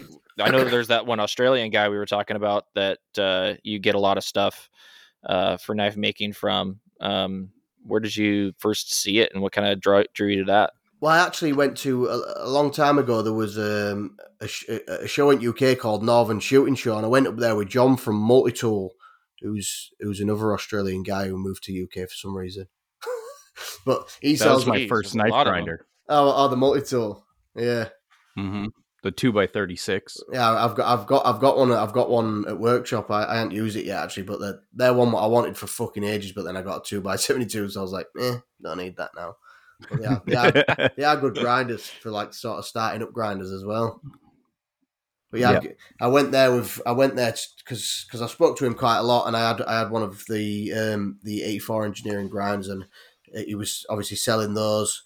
So I went to the Northern Shooting Show, and while I was there was a guy called Richard, and he owns a company called Barman Special Steels, and he sold that. And originally, I ordered while I was there. I saw like a San Mai what he had, and I ordered some of that. And then I noticed another time that he had, which was a VG10 core and just a stainless steel jacket. And I noticed when I was on his web, I noticed on his website he had other stuff because it was from Takefu. He had the 67 layer, so I thought, I'll try that, and I ordered some of that. And for some reason, like obviously, like when you're starting doing heat treats, you're going to ask people, you're like, oh, you try what? And I spoke to a few people and tried a few heat treats, and I was like, fuck this. So I fucking jigged my own heat treat from like the data sheet they have with theirs, and like janked it up a little bit. And then when I tried that, like the fucking edge, like the retention on the edge was just fucking mint. And I was like, fuck, like I'm going to use this steel.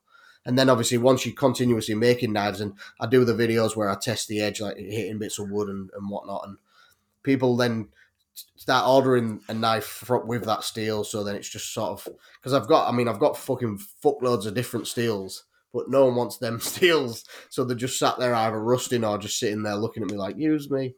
But the Takefu stuff, the 67 layer is like the most common steel that people want me to make a knife from. So, and it's sort of developed from there. And I do really like the edge retention on it and the durability of the edge on it as well. How's their pricing? How's the prices on that stuff? Let me think now. So it does seem expensive. I think, well, obviously, like before when I first ordered, I ordered a bar, and I think it was a meter long, which I don't know what that'd be. 3 feet. It was 3 feet long, and I think it was 50 mil, so that'll be 2 inches, 2 inches, and then it's like it was 3 mil thick because for kitchen knives, and I don't have a fucking clue what that is in the It's about an eighth. right. That's about an eighth of an inch, And that which is standard. That's is it? Yeah. Yeah, for stock removal. Yeah. And I got that in two. I got 2 knives out of that, but I mean, I sold them for, and I think that was 200 and £230. I think it might have been 260. I can't remember. Maybe 260 with postage. But that, like, at that time, that was a lot of money, especially because I was selling. Like, I sold both those knives, and I think I sold both knives for £300. So I lost out really on that. Like, I sold them for £150 each. I think it was £200 each. So I lost out because I used the materials and time and whatnot. But I mean, it got me onto something better. So it's investing in myself really more than anything. So 230 pounds. Well, 230 pounds would be $263. Oh, so it's almost equal. Yeah, that's actually not bad. That's not bad for a 3 foot, 2 inch bar. Yeah, 3 foot of stainless Damascus. That's pretty cool. Well, that was just for the San Mai. Sorry, like at the moment I'm buying. Okay. I buy the 67 layer stuff. I buy it in a sheet now. Like, I buy like a bigger sheet that he sells, and I think they sell it in sheets. Wow. Damn. Imagine the equipment used to make Damascus sheets. Yeah, like the sheets are like. I mean, it will go to him on like a bigger sheet, and he cuts it down, because I think the sheet is probably, like, obviously it's a meter by. I can't think how wide they are. I'm gonna see if I've got an invoice from, because it's been a while since I actually ordered anything from him. Here we go. So, in fact, sorry, they're 1,250 millimeters, so they're over a meter. 3.2 millimeters by 240 millimeters by 1,250 millimeters, and it's £900. So that's a lot of steel for $1,000. Yeah, it's like, what I find with, because a lot of the places just do the bars, like the bars, and when I'm doing the stock removal stuff, if I get the bigger sheets, I can maximize it, because I have found with the bars, because the majority of the time I'm doing like custom knives, so I'm custom designing it on that, and then you have like the little shitty bits left over, which you can't really do fuck all with. And I'll save them all, and I'll end up with a fucking big tray of fuck all what I can't do fuck all with, or you could make a canister or whatever out of it. But then I thought, if I order a sheet, I can try and get them as fucking neat to each other as I can, and utilising the one cut from the other one where there's a space, just push it against there. I know I can grind a little bit away if I slightly make it over, and I do tend to get a lot more out of the bigger sheets. But then it's got to be beneficial to people as well, and the people who might not be able to afford a big fuck off sheet, so it's eventually it's where people want to go. Yeah, I started doing that with some of my stock removal stuff. If you get something that's 4 inches wide, as opposed to like the heel of a chef knife generally is around 2 inches, but if you get something that's like 4 inches, you can trace one knife this way and then flip it around the other way, so that the handle is kind of fitting into where the heel is and that sort of stuff, and just try and save as much material as you can. Which, if you're buying Damascus and sheets, I mean, it's even more important to try and save a lot of that waste as possible. Because I have found as well, like, that, especially in the UK, I don't know if you get it there, I think you have more of a variety of like the heights of the steel. Like, a lot of the steel here is like maybe 30, 40, and then it'll go up to like 60, and then some of them at the time when I was ordering steels, they wouldn't go like more than 60. And I remember, like, I drew loads of knives and they were bigger, like, because of like the sort of the shape of the knife, it went over that, like with the handle and stuff. And it's like, fuck, now, like, I mean, now I've got to slim down my blade and I've got to make everything to fit this. But then why should I have to design my knife to fit the steel? I should be able to get the steel and just put my fucking design on the steel. Yeah. Yeah. If makers are gonna be making a lot of knives out of the same steel, it's way, way better to buy it by the sheet. Yeah. So, like, I do these little cleavers for a restaurant, and they're 3/32 thick of 1095. And the first batch of 50 I did, it was $500 to buy it in bar stock that was 4 inches wide. The second batch I did, I bought 2. So it basically equaled out to a 4 foot by 4 foot sheet. And so the first batch was $500. The 4 foot by 4 foot sheet was $7, and I could get 146 out of it. Yeah. So it's way more cost effective to buy it by the sheet. And that's that's as much as like we don't want to rinse people for money, but I mean, we don't want to be in this to not make fucking money either. Like, we want to make money. We want to. And I mean, even so, you could sort of, if you really wanted to, you could bring your prices down slightly. But who the fuck wants to do that? If people are happy paying that price, then they're happy paying that price, and we can profit more from it. You know, we're not really in here to make friends, are we? We're in here to we're not here to get rich. It's not really a rich man's game, but we're in here to make enough money and do something we enjoy doing. There's no right. If you're not making money at this, then how are you going to keep doing it? Because it's fucking expensive. Oh yeah, it's like it's like the shittest, expensivest hobby ever. Yeah. Hey, there are people who have become millionaires by being knife makers, and the reason that they were able to become millionaires is because they quit knife making. Yeah, that sounds about right. Yeah. If I do a lot of heat treating in a month, my electric bill will go up by $400. Really? You know, I mean. Yeah, it's just some little things, that add up. Noah and I have talked about this before because he's in a very cheap electrical area. I'm in an area where they fucking rape us. They run it right to us. It's weird because in the UK now we've got like some fucking whatever crisis that the fucking government want to rinse us for more money for.